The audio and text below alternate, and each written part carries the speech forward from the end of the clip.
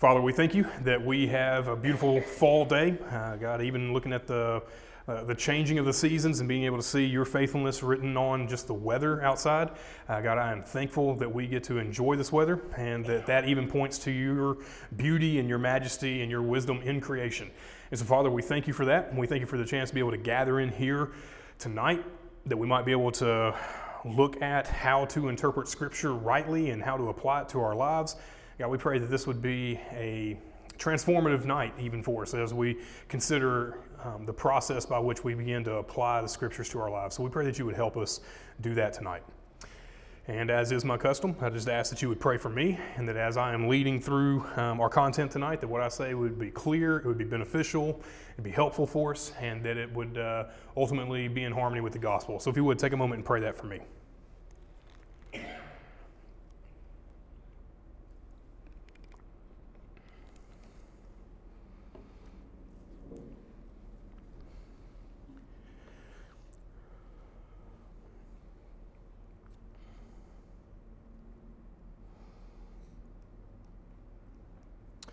God, I thank you for all that you have done for us individually. I thank you for what you have done for us corporately through your Son. I pray that as we are looking at the Scriptures tonight and looking at how to understand the meta-narrative of the Bible, that we would see that it leads to your Son. And God, I pray that everything that I say tonight about the meta-narrative and applying Scripture and genres of literature, I pray all those things would be beneficial, they would be clear for us, and that we would be able to use it in our lives even tonight. And so, God, we ask that you would be honored by the way that we seek to do this. We ask that you would send your Holy Spirit, not only just to help me speak well, but also for us to comprehend well what it is that you have for us. And so, Father, I pray that you would be honored tonight and that we would be edified. And we ask all this in your Son's name. Amen. Amen. All right. So, this is how we start every week. We're going to look back at our schedule. We have knocked out 4 of those first 5 topics. Tonight is the last night that we are in interpretive guidelines. Last week we really spent some time talking about who is responsible for interpreting a text and who is responsible for creating the meaning of a text. We talked about how we would have right interpretation and how big a deal that is. And then we talked about how the Holy Spirit is influential in that entire process. We are building on all of that from last week. So if you didn't listen to it, or if you weren't here last week, you can go listen to it online after the fact. We can get you squared up there. I think we actually even have the video on YouTube. So if you want to do that, it'd be good to go. Tonight, what we're going to be looking at is we're going to talk about the metanarrative, which is actually a really simple concept. It's just a good $5 word to describe something that we already all know. Then we're going to talk about how we apply the Bible to our lives, and then we're going to start talking about genre and how to identify the genre of literature we're in. Just so we know, we're in the 5th week there. Every week from 6 through 16 is us looking at an individual genre of literature. So we're going to end on that note of how to identify those genres, and then each week we're going to give you a genre, give you some clear characteristics of what that is, and then we're going to look at an example of how to actually interpret that. Yeah? So that's where we're heading. We cool with that? All right. So this is our customary running start for the last 2 weeks. The number one thing that I did keep up there from a couple weeks ago is that one of our core convictions about Scripture is that the Bible is a unified story. That's going to be really key for us in our first point here tonight. A couple other things from a couple weeks ago, 2 weeks ago, was we have to hold to dual authorship. So, Sue Foote, who wrote the Bible?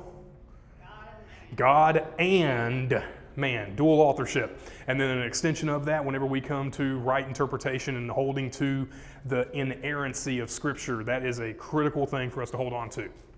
And then, like I mentioned last week, we talked about how the author is the ultimate determiner of the meaning of a text, and that the Holy Spirit aids us in interpreting Scripture.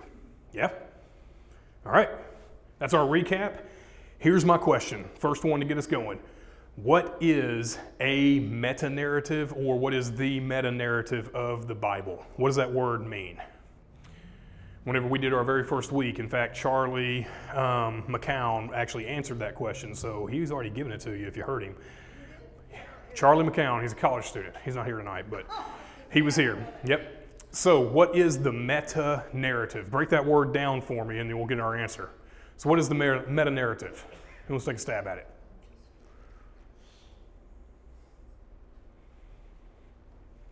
Okay, somebody break that word down for me to two parts.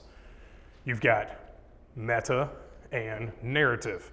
Let's start with that. What's a narrative? A story. Now, what does meta mean? Big, overarching. So what then is a meta-narrative?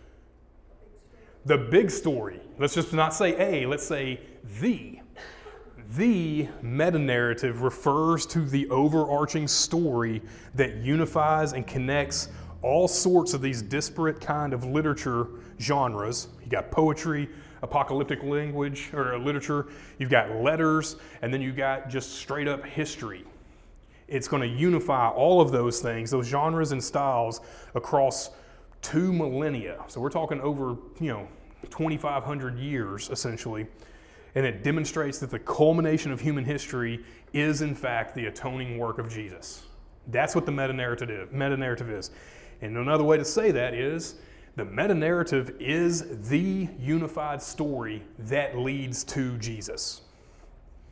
So, one of our core convictions about the Bible is a unified story. So when you are reading Leviticus and we are hearing about the sacrificial system and exactly what kind of animals are prescribed for certain sacrifices and what kind of offerings are needed to be given, that leads to and culminates in sacrifices. And that's the only reason we need to read it, right? No, those lead to the sacrifice, the ultimate one of Jesus, right? This is what Rob Plummer, who I've referenced him before, and this is the book that I told y'all if you want any information about how to read your Bible for all it's worth, this book is a great one. This is what Rob Plummer says about the meta-narrative. He says the meta-narrative is the storyline of the Bible that reveals the need for Jesus, the promise of Jesus, the anticipation of Jesus, the incarnation and the arrival of Jesus, the teaching of Jesus, the crucifixion of Jesus, the resurrection of Jesus, the ascension of Jesus, and the promised return of Jesus. The Bible is about Jesus, right? Here's the deal. I know that we would explicitly say, especially in a class like this, you'd be like, yeah, of course it is. But what will happen is tomorrow morning or tomorrow night, you're going to be doing your Bible reading and you're going to be trudging through Lamentations and you're going to be like, what does this have to do with Jesus? Right? Like, who has been there when you're reading something and your main takeaway is, I don't know what this is doing here. I don't know why I need this. Take a big step back and see how this is all part of the unified story, and we're going to take some steps tonight to help build that bridge for us. Yeah? So, let's talk about that meta-narrative. There are 2 major divisions. We talked about this whenever we were talking about the organization and formation of the Bible. And with the big divisions we see in the Bible are which 2? The Old and the New Testament. Excellent. Let me reframe another way to think about major divisions in the Bible. Just these 2 categories of promise and fulfillment. If you have no clue what you're supposed to do with this scripture, one of the very first questions you can ask yourself is this in a time frame that is speaking about the promise of Jesus, or is this the fulfillment and looking back at the fulfillment of Jesus? If you know just that one piece of information, you've got a leg up already, right? Because now when I'm reading Lamentations and you're hearing Jeremiah speak and cry out about everything that's going on in this huge acrostic poem, then you can say, oh, well, he is looking for some great need to be met, and you already know where that great need is ultimately going to be met, in Jesus. That makes things a whole lot easier, right? Whenever we look at Hebrews chapter 1, verses 1 and 2, I've referenced this before, just write down the reference. This is what the author of Hebrews says. Long ago and at many times and in many ways, God spoke to our fathers by the prophets, but in these last days he has spoken to us by his Son, whom he appointed the heir of all things, through whom he also created the world. John 5:39 says this, Jesus having a conversation with some of the Pharisees and scribes. He says, you search the scriptures in vain, because you think in them you have eternal life. And it's these scriptures, that bear witness about me. yet you refuse to come to me that you may have eternal life. Like, y'all keep going to the Bible and saying, oh, well, this is what God would have us do. And Jesus, the Word of God, is going, that's about me, man. Right? So the meta-narrative is about Jesus. There's one more. I didn't actually write this down, but it popped into my head as I was speaking. Whenever you look in Ephesians chapter 1, I'll read it for us. Ephesians chapter 1, let's pick it up in verse 7. In him, Jesus, we have redemption through his blood, the forgiveness of our trespasses, according to the riches of his grace, which he lavished upon us in all wisdom and insight, making known to us the mystery of his will, according to his purpose, which he set forth in Christ, verse 10, as a plan for the fullness of time, to unite all things in him, things in heaven and things on earth. The word that gets used there, that uniting it all in him, it comes from the word for head, kephale. It's like everything is summed up in Jesus. Paul right there is actually talking about redemptive history, and the act of God to save his people is all about what Jesus will do. So when you're reading Exodus and you're reading this narrative, and then there's some law, and then there's some poetry, you got to know that this is looking forward to Jesus. It's going to explain our need for him and everything that we're supposed to do with that. The Old Testament anticipates the coming kingdom. The gospel accounts announce the kingdom's inauguration. And the remaining New Testament, all the rest of the letters that we have from there, anticipate the kingdom's consummation. Are we in promise or are we in fulfillment? Yeah? That's one big piece for us whenever we get to genre, so I want y'all to just hold on to that. That's the meta-narrative. Any questions about this so far? Meta-narrative, $5 word that just means the big story. Yeah? The big story of Scripture is Jesus, right? Sunday school answer here is 100% correct, right? All right, so here is where I want to spend the majority of our time on the next two notes, or next two slides. Let me ask this. What's the purpose of the Bible for you? As a person who has been redeemed by Christ, someone who is a believer in Jesus, what then is the purpose of the Bible? Why do you have that, and what good does it do you? I'm not looking for a specific answer, but whatever you want to say. A guidebook. Okay. In what way, Sue? Well, when we have problems come up and we don't know what, we take the category that it is and we look. Okay. I like that. We not always know the scripture, but we can look it up. But you can get there, yeah. I've got books that tell me, about different things. I like that. I like that. Somebody else. What then is the purpose of the Bible for us? God says, read the Bible, you learn more about me. All right, so reading the scripture brings us to a higher level of not just information, but relationship with God. Good. Somebody on this side.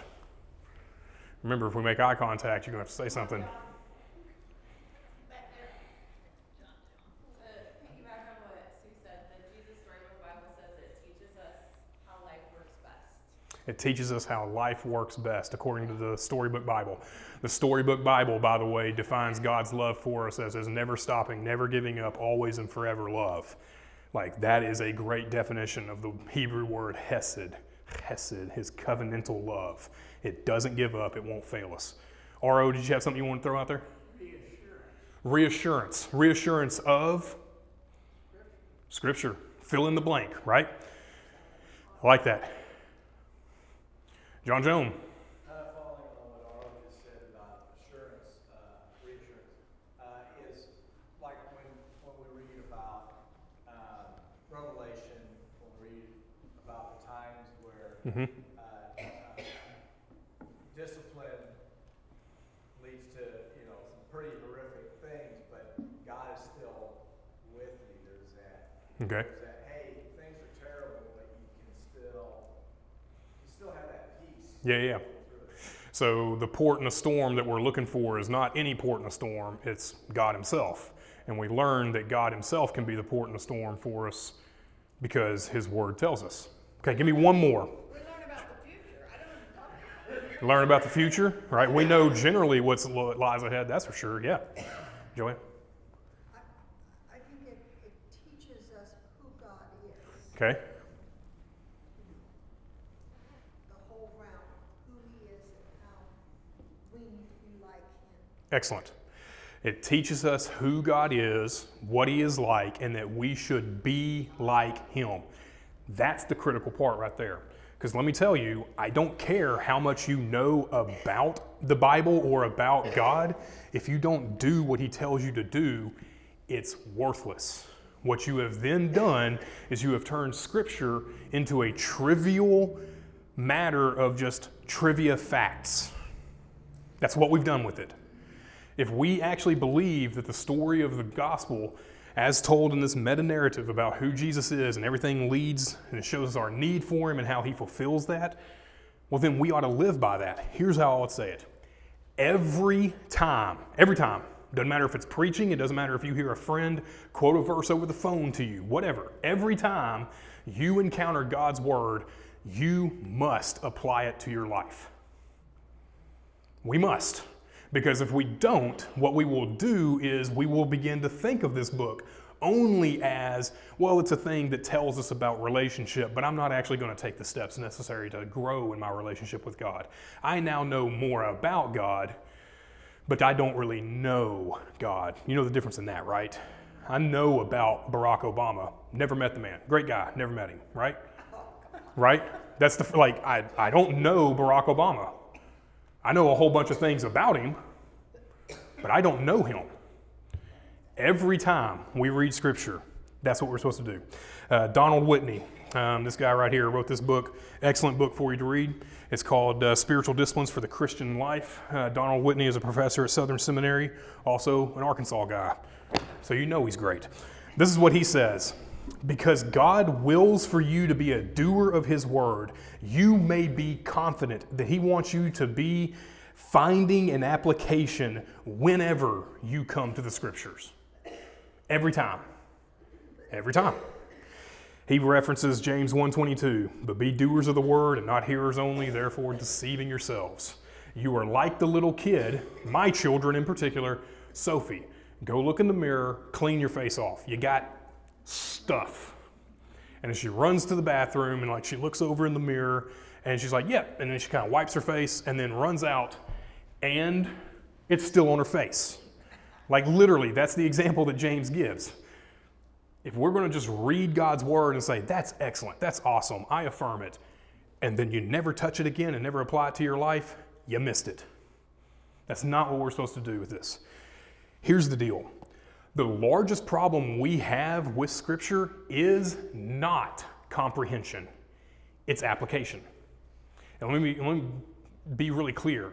Most of us in this room would probably say, if I handed you just a random text in the middle of Isaiah, where you at, Sue?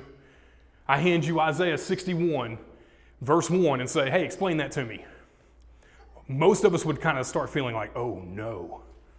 Because the fear that we have is, I don't know what to do with that. I don't know what that means. Here's my inkling. I think I've got evidence to support this. I'm willing to bet most of us could actually articulate what that verse was about because we do comprehend what we're reading. The problem is we either A, are unwilling, or B, are unable to apply it to our life. That's the problem. Word? Does anyone want to agree or disagree with me there? Because I could come up with some examples that we can talk about the Shema, Deuteronomy 6:4, and we can go super deep. But you could probably also, on first reading, tell me what that was about. And then I would say, okay, what are you supposed to do with it? And you'd be like, well, I don't know. Our problem is not with comprehension, it's application. So what we're going to do is spend the rest of the night kind of working through some of that stuff, okay? So here's the first thing that I want us to see. Not all commands expressed in the Scripture are expected to be followed precisely as the text reads. And I want to explain what I mean by that. I just told you that we are to encounter the Word of God and then immediately apply it in however we can. And then I told you that our problem is not comprehension, it's actually application. And then I tell you, but yeah, there are times that you don't actually do exactly what the Scriptures say. I'm not speaking out of both sides of my mouth, I promise you.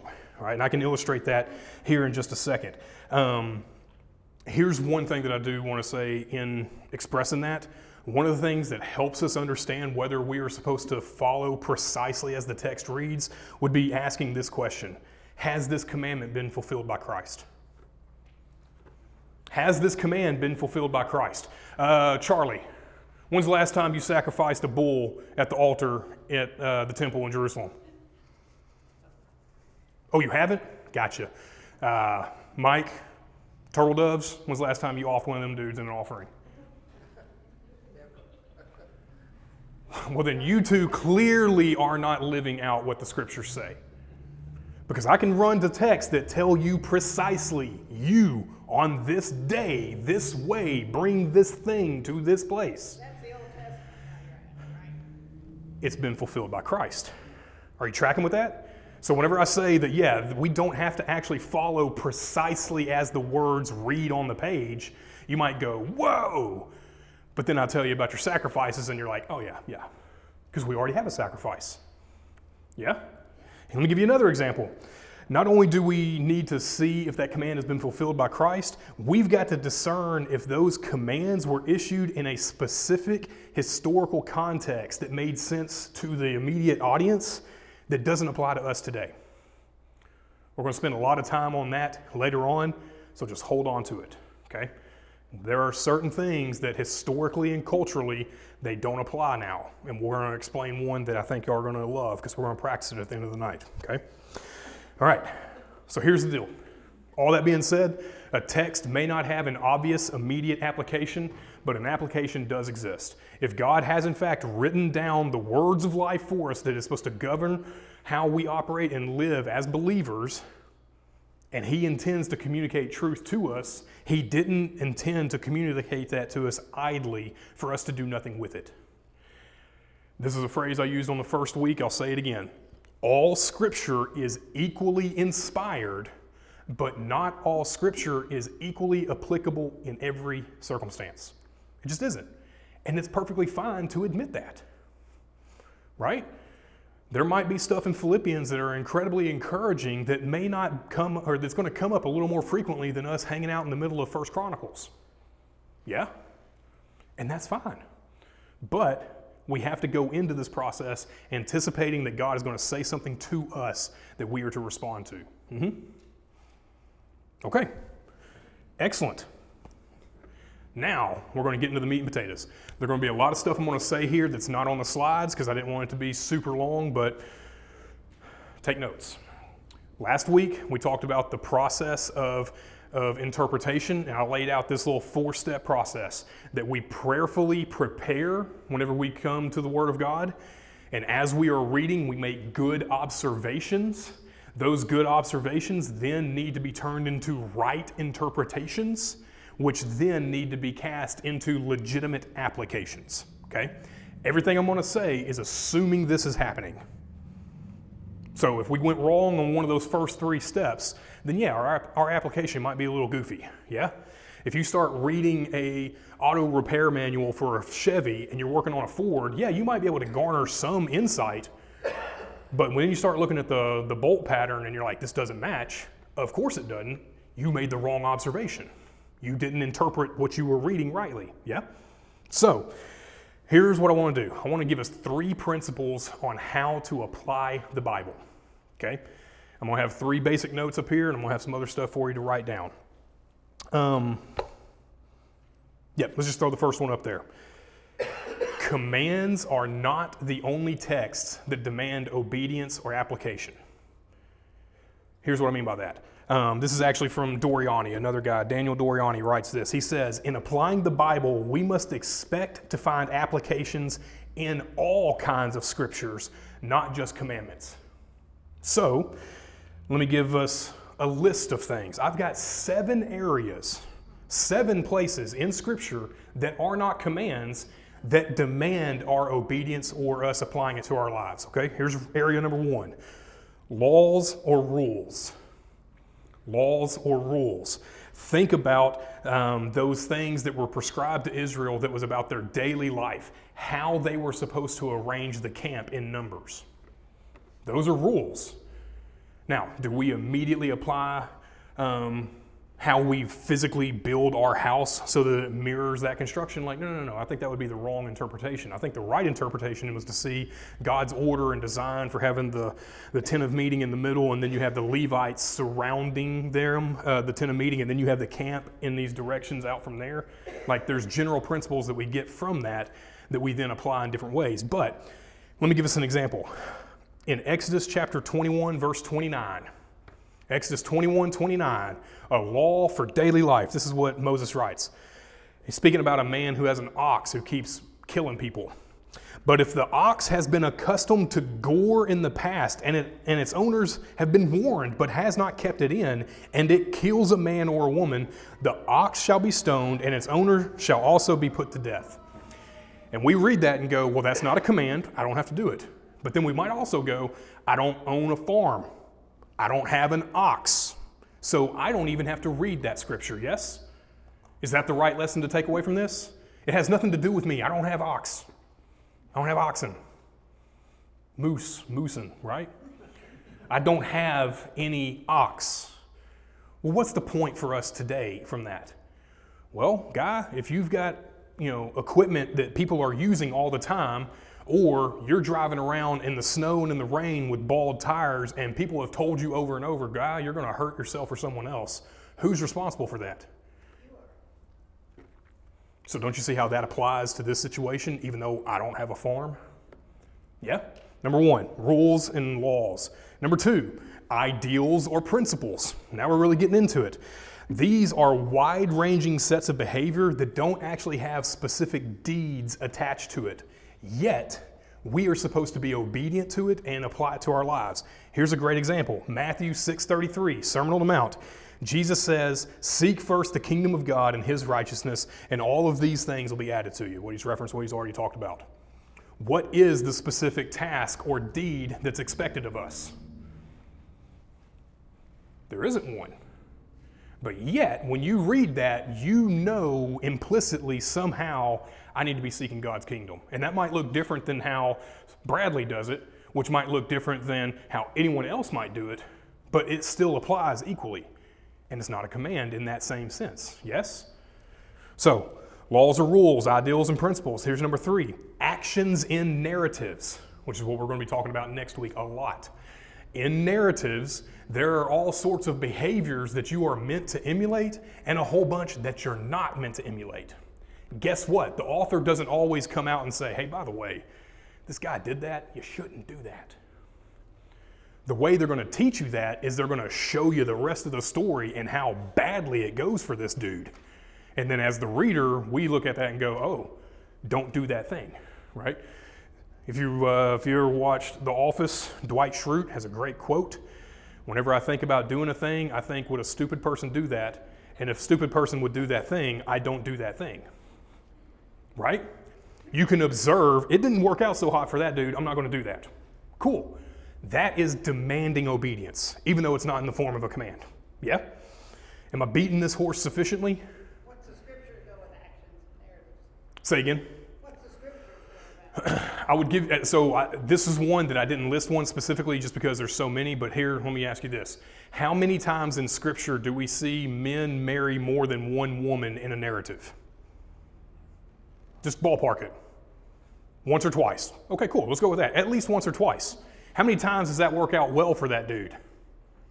It never does. Right? It never does. So go find your favorite scripture about David and any one of his wives, and then go towards the end of his narrative, and you see that the sword's not going to depart from his house because of his failures in many ways, right? So there's all sorts of examples there. All right, let me give us another one. Biblical symbols and images. There's all sorts of symbolic imagery and that kind of stuff that's laden in Scripture that is meant to teach us. It is didactic. Symbols and images. Symbols are just concrete examples of something that represents an abstract thing. Write this down. This is Proverbs 26, 13 through 15. Proverbs 26, 13 through 15 says this. The sluggard says, there is a lion in the road. There is a lion in the streets. Whenever you have those two verses come back to back. That's what we talked about earlier, Sue.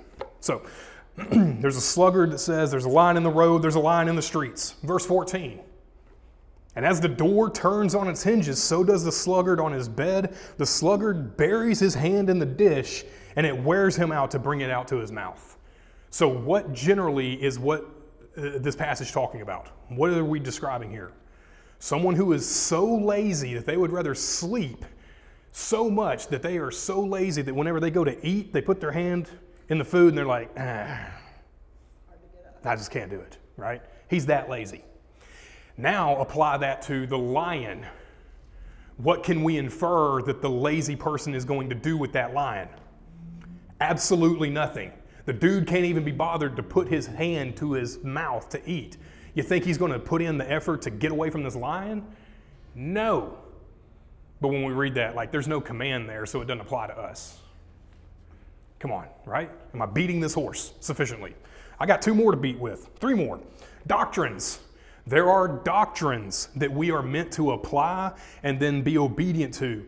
These are central tenets of our faith that inform how we act. When God in Genesis 1 and 2 creates humanity in his image, the inference there is that every person is created as an image of God, and therefore we owe every single person dignity, period. But that's not a command. I don't have to do that. Come on now. Come on. Like, you know this to be true. Just because it's not a command doesn't mean we don't have to follow it. Number 6, divine promises. Whenever we run across divine promises, these are promises that show us how God will reward those deeds that he finds honorable, and he'll give a blessing as a result. Go read Deuteronomy 27 through 30, and you'll see this list of blessings and curses. God has promised to bless right action and punish evil action. Yeah? Here's the last one. Songs and prayers. Think about the Psalms. The Psalms are divinely sanctioned examples of us to follow in worship, which is one reason why we've been reading Psalms on Sunday morning, giving us an example of, hey, if you don't have the words on how to worship, just stick your finger anywhere in the Psalms. That'll do. Because God has ordained that this is something for you to give voice to and to celebrate who he is in 150 different versions, right? 150 different ways in which we can turn back praise to God. Tracking with that?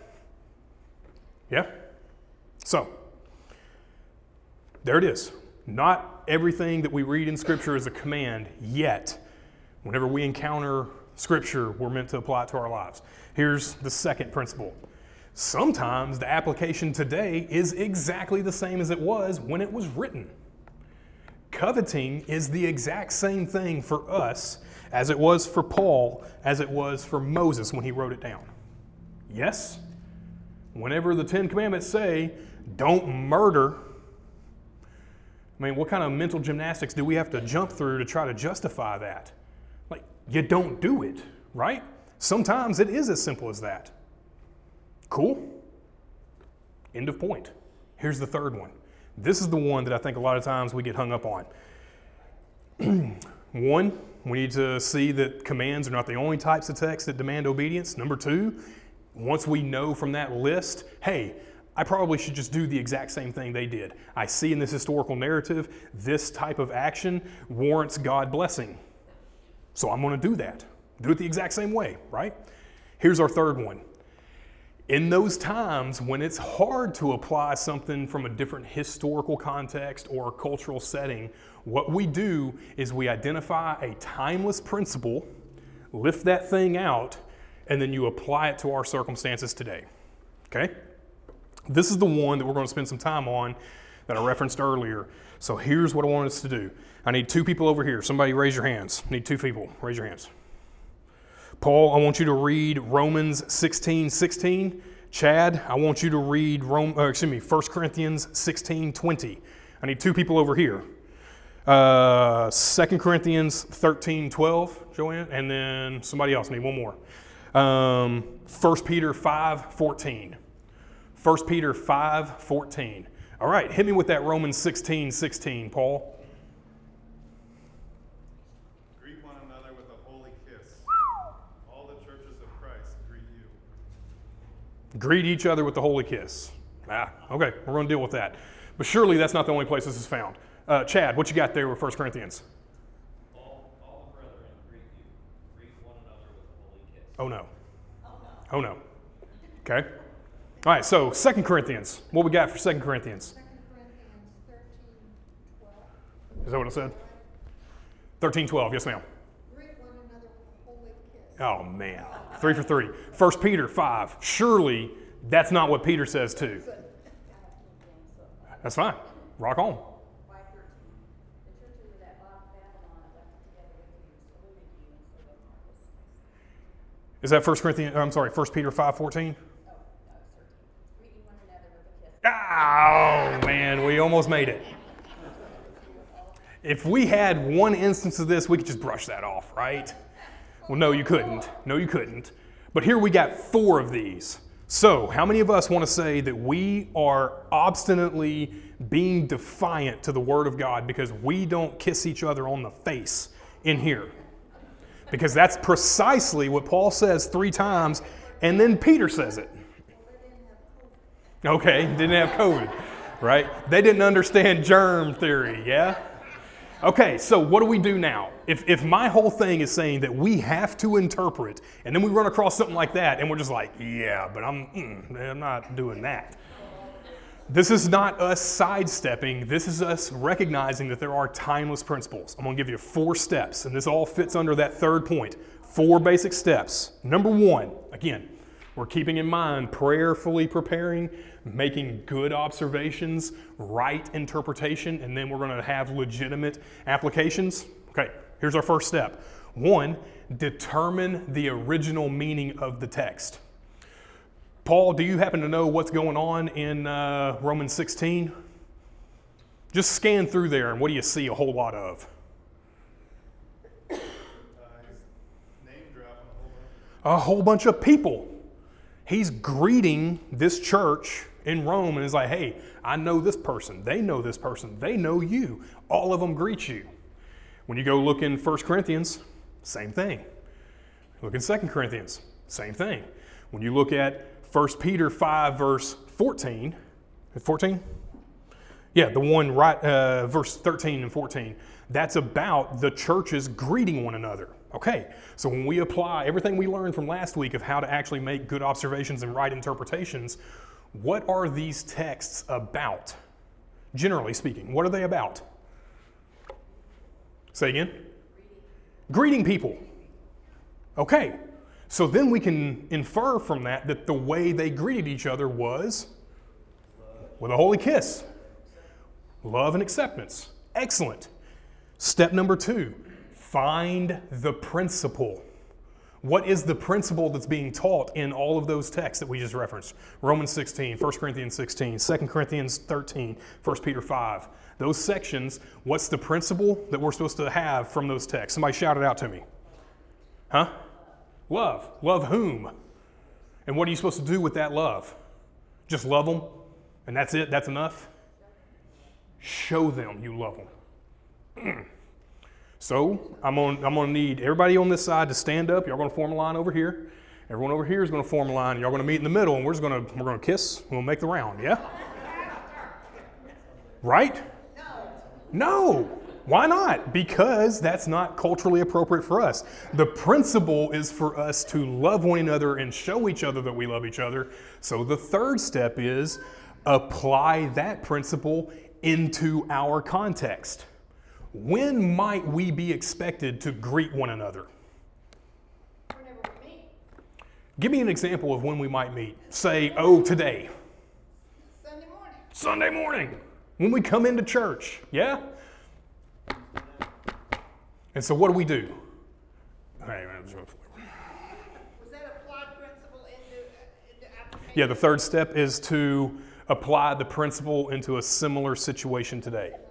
So for us, whenever we meet at church, what is the most culturally appropriate greeting for people today in our context? And when you do, you look them in the eye, right? Now, if I leaned in and snatched somebody close to me and gave them a kiss on the cheek, we'd be like, whoa, right? That's assault, brother. So that's not appropriate, but in some contexts, if you're at First Baptist Lebanon, what might be the culturally appropriate thing that people do there? They might hug. I told Anthony this story that when I was a Christian and I first started going to the BCM, I had a hard time, like, something's wrong with this place and these dudes. Like, I couldn't quite put my finger on it, but like, after about 3 or 4 months, it dawned on me, like, oh, they're like hugging each other. I'd never been in a place where that was like happening all the time. So then I started hugging people. Like, hey, I didn't die, right? But here's the deal. You can take that timeless principle of us needing to greet each other with affection and acceptance and this warm greeting and then do it. And here's the 4th step. We need to test our conclusions. And the way you test it is you compare your conclusion to similar texts or situations in the Bible. Do you think, RO, if I gave you a homework assignment tonight, that tomorrow you had to come with at least 2 verses that told Christians that we are to be affectionate towards one another and love each other, do you think you could do that? You think you could? Because I think the answer to that is, yeah. I kissed Mr. Parker over to the youth center Perfect. the other day. There we go. So Sue's going above and beyond all you jokers. I don't know what y'all are doing, right? But here's the point. You take that and you can deduce from Scripture that Christians are meant to affectionately greet one another. How do I show affection to Leanne? Chad, I don't know if you want me greeting her with a holy kiss, but like a good solid high five, I'll take that. Yeah? College students, that's what I did. High fives. Everybody gets high fives. If you ever wonder why I give little kids high fives, it's the same reason. Like hey, it's just right there. Plus I can yank it back from them and it's hilarious, right? Now that last one I didn't get. Compare conclusion Compare your conclusion to similar texts or situations in the Bible. And if you see them doing something similar, hey, guess what? Bob's your uncle. You got it. So, right preparation and prayer leads to good observations and interpretations, which we then legitimately apply. And that all these things that we set up there, how do we go through that process of application? Look for places where you need to apply or be obedient. Sometimes it's really easy, sometimes it's not. And when it's not, boom, I just gave you 4 steps. Word, whole lot easier than you think, yeah? So, let's talk about genre real quick. This is probably going to be my favorite thing to do tonight. Yeah. Hopefully y'all can make out some of this stuff. This is fairly famous for Americans. You should know it. What is this? Snakes. Not snakes. That's an octopus. Like, what? But what is this thing you're looking at? What is it? It's Kraken. Okay, like think about not what is on the picture. What is this thing? That's Standard Oil Company. And over on the left-hand side, you've got the Capitol building. On the right-hand side, you've got the State House. The White House is in the bottom left, and you've got all these industries like steel and oil and rubber. What is this? Somebody said it. It's a political cartoon. Yes? Now that I tell you that's a political cartoon, you're like, yes, it is. Of course it is. Now, what is this? This also is a cartoon. But what kind of cartoon is this? It's sarcastic. This is a comic strip. This is the Far Side. The Midvale School for the Gifted, and the dude's like leaning on the door when it says pool, right? It's humorous. Now, let's compare these 2 things. Where are you going to find both of these pieces of literature, as it were? In a newspaper. And you would read them precisely the same way, wouldn't you? They've got the same color scheme. They've got the same kind of art style. Literally, those are the same thing, yes? And every one of us in here are like, no, I wouldn't do that. And of course you wouldn't, because you are an adult with a functioning brain, right? Here's my point. Every time we come to Scripture, you do the exact same thing. You come to Scripture and you immediately start making some decisions about what kind of language you can anticipate to run into, yeah? So, here's where we get into genres. Knowing the genre is the first aid that we have in making good observations. Let me illustrate that. Once upon a time. What then jumps into your head? What kind of language do you expect to hear? It's a fairy tale. What kind of characters do you think are going to be in this fairy tale possibly? Princesses, witches, wizards, magic, right? You see that. You know instantly. That's the genre we're dealing with. And you adjust your expectations because you're not ready to hear about, Alexander the Great crossing the Hydaspes River in 330 BC, right? Of course that's not going to show up in there because that's not the same kind of literature. So your expectations are already geared a certain way.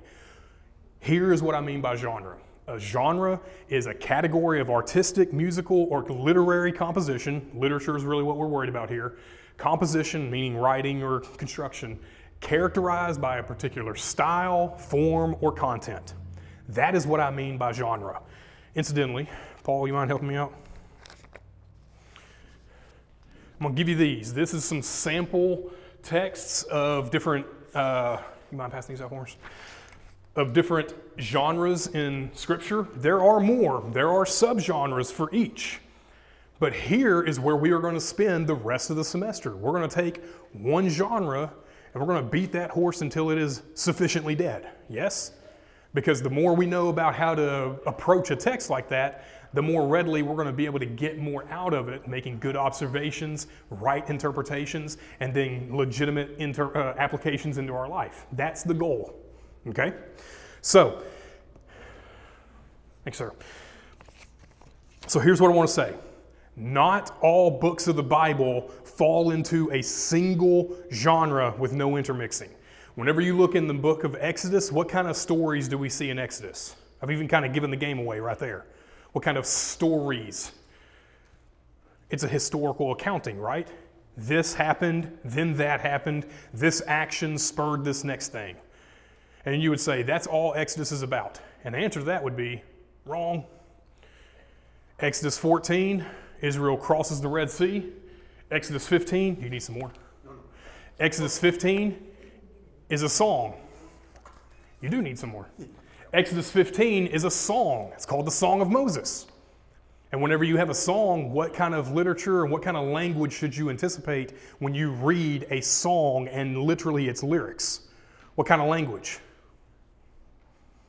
Poetic language. Should you expect to see poetic language on every paragraph in a historical narrative? No. So you read them differently. So not every single book falls into one neat category, and each genre is read differently. Word?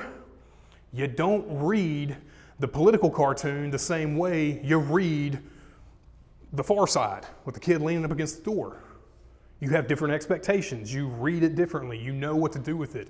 That's the goal for the rest of the semester. Yeah? Okay, here's the last thing I want to say, and this is the one that's kind of a big deal for us, and I just want you to chew on this for a bit. I can get you afterwards. We're running out of time. The process of interpreting Scripture and then applying it is meant to be done in community. You get that, right? However, how is it that most of us interact with the Bible on a daily basis? Say again? Individually. I am reading in my favorite chair with my favorite coffee or whatever, and you read and you interact with it, and that's where it stops.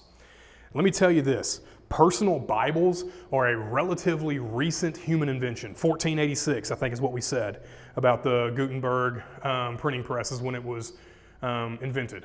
So prior to that, we didn't have mass options for us to have our own Bible. We had to go somewhere in a group and hear it read. John, you had a comment? It was actually, like in the United States, which was one of the first nations to actually have the Bible significantly in the home.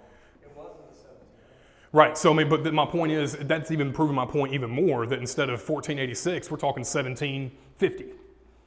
Right, just call it that. So we're talking 300 years of where that's actually normative.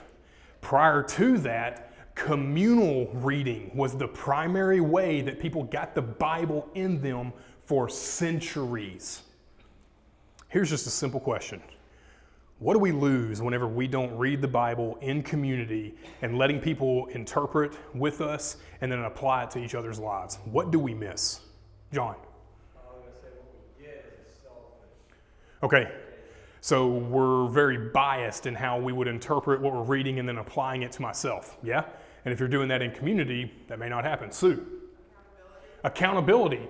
Hey dog, you heard what I read, and you know that's going on in your life. Like, can I help you with that? Nah. Bro, you don't have that option whenever you're in community and you're doing this together. And that's a good thing. What else do we give up whenever we make it very individualistic as opposed to communal?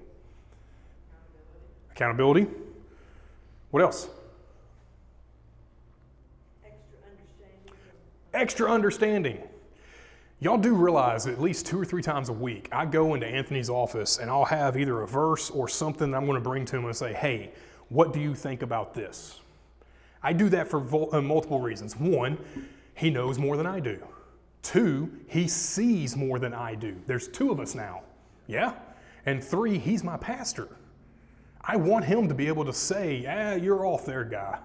Fix it. Here's how you need to do that. But yet, so often we want to take our own reading and it just becomes like this, not selfish in like an overtly sinful way, but like it becomes centered on what it meant to me. And we miss out on others being able to speak truth into our lives. Yeah? So if it's true that every time we read the Bible, we are supposed to get something from it that we were supposed to be obedient to or apply to our lives, that also goes communally. The church. Incidentally, on Sunday mornings when we are preaching, that is the culmination of worship, whenever we hear from God's word, right? Because as we are hearing from this authority that we can now have, every one of us heard it, and we are all now accountable to doing the thing that we all heard, that's how we are doing this in community, yeah?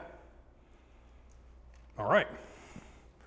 I still have not hit my 15-minute mark of having Q&A time.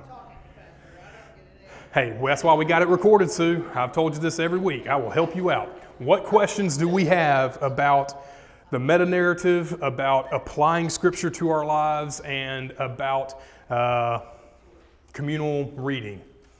What do we have there? Questions, comments, concerns, gripes, and complaints. There's something about the spirit that is invited when we're reading Scripture together or communal. Yes. There's that element that we can't leave out. Okay. Anyway. So you brought it up. Let's explore that. So the comment was, whenever we read the Scriptures together communally and we're centered around the Word, right, the words of life, there is something that invites the Spirit in. Why is that, you think? Why does that happen? Because I saw several of you kind of nodding along. Cool, so we agree. Let's talk about that. Why is that the case? God said it would be. Do you know what that text is about or where that's found?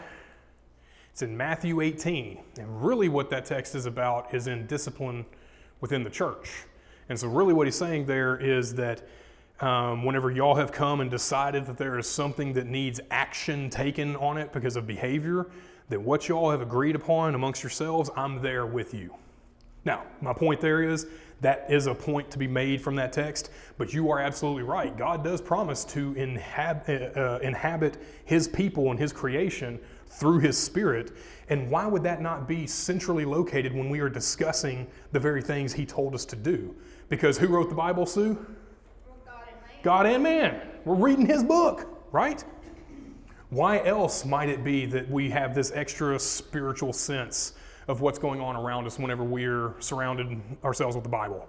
Rich? When someone's sitting right by you, you think less about yourself and more about people you're sitting. But whenever I'm reading my Bible by myself, I've got the only person I'm really thinking about tangibly around me. But when I've got multiple people around me, my mind immediately jumps to, I'm sure this person is struggling with this because I know what's going on in their life. This text said X, Y, or Z. Let me go encourage them with it.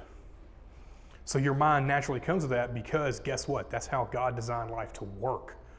It is not good for man to be alone, right? That's not just so that we can have more babies.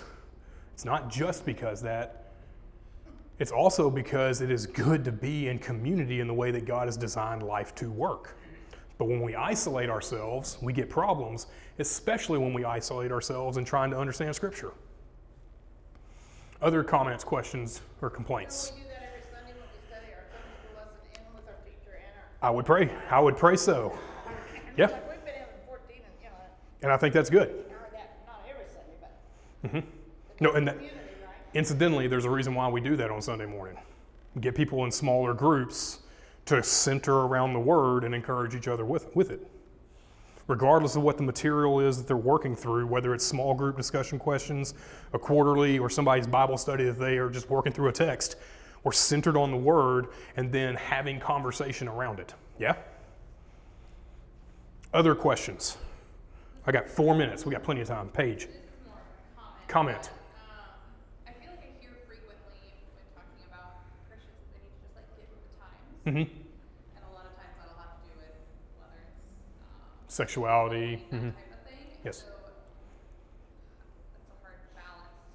Yep. Hear this and then like also. Yeah. Yeah, so let's just express it as a statement. It is difficult to read Scripture that is making demands on our lives when everything around us in the world is making counter demands. So, I think that's a fair way to put it, yes? We just have to make a decision. Are you going to stand on the Word of God or are you not? Whenever I started teaching at the BCM, with college students, we didn't avoid hard topics. We talked about suicide from the stage. We talked about mental health. We talked about pornography. We talked about premarital sex. We talked about all that stuff. And you know what I was told by some pastors in the area? Hey man, don't record that. Because if you record that, people are going to know and they're going to be able to use that later. And I get where they were coming from. Like, I legitimately get their concern for me. And my response is, but I'm going to live that way, and I think you should too. So why would I not? I'm not scared of that truth. Whenever we come down to those promises that God made, right, whenever that list of 7 things that are areas in Scripture that aren't a command, but we're expected to accord our life with it, one of those things is promises. And I didn't read the note. I cut it out just for the sake of time, but I'll say it here. Promises that God gives, that He is going to reward and bless, that doesn't mean that it's going to come easy or that it's going to come hassle-free. In fact, most times it's through difficulty that God blesses it. In your obedience through the difficulty. Yes? And He still promises. Revelation 2, 9 through 11. I think it's the church at Sardis. Let me read it. Revelation 2. Smyrna, sorry. Let's pick it up in verse 8. And to the angel of the church in Smyrna write, the words of the first and the last who died and came to life. Who are we talking about there? Jesus, because this is a unified story. But, Revelation ain't got nothing to do with Jesus. Of course it does. Verse 9, I know your tribulation and your poverty, but you are rich. And the slander of those who say that they are Jews and that they are not, but they are a synagogue of Satan. Verse 10, do not fear what you are about to suffer.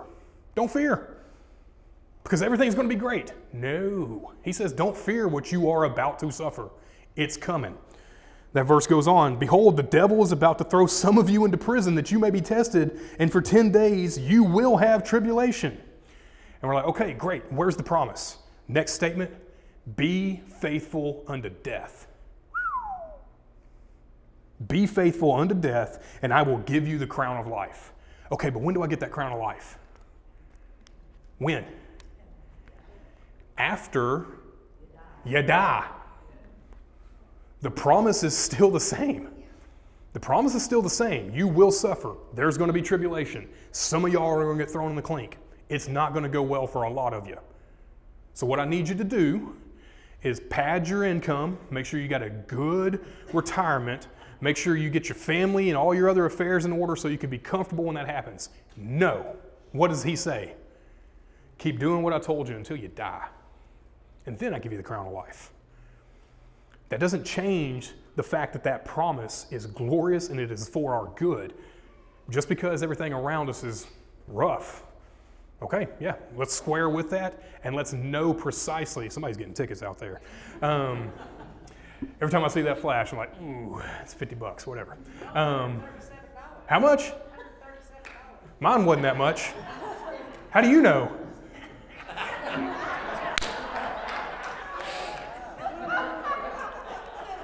There's some good levity right there. You heard from a friend, right? Yeah, that's what I hear. That's what I hear. So yeah, is it going to be rough to hold to the principles that Scripture tells us? Absolutely. But I'll tell you this, I'll write you a personal pass when you show me in Scripture where it's okay for us to punt on those responsibilities. You find that, then I'll write you a pass personally. I'll sign it in blood. I'll have at it. But I'm confident we're not going to find that either. Be faithful unto death is what we're going to see more times than not. And incidentally, maybe that's a good reason why we ought to read this in community. Yeah? 7:32. We're over. All of us are going to rush out of here and all go get tickets at the light. Yeah? All right. Let me pray for us. If you got questions or if you need to come get some more notes, I got you. Come right on up here. We'll be good to go. Let me pray for us. Father, we thank you that you have given us everything for life and godliness and that this is contained in your word for us through your Spirit that has been superintending the process of authorship all the way to transmission and translation to where we get it today, and that we can comprehend what it is that you have applied or what you have written for us, and that we just need to apply it to our lives. Father, I pray that you would send your Spirit to help us apply this rightly wherever we encounter your word, so that we might bring honor to your name and that we might be edified. And we ask this in your Son's name. Amen. Real quick, before we go, next week, we're looking at narrative, historical narrative genre. We're going to talk about the characteristics of the genre. We're going to talk about prescriptive versus descriptive texts. We're going to look at guidelines on how to interpret it. And then we're going to look at Ruth. Ruth is going to be our example. So if you want to get some reading ahead, and I'll give you bonus points, read Ruth this week. Yeah? Word.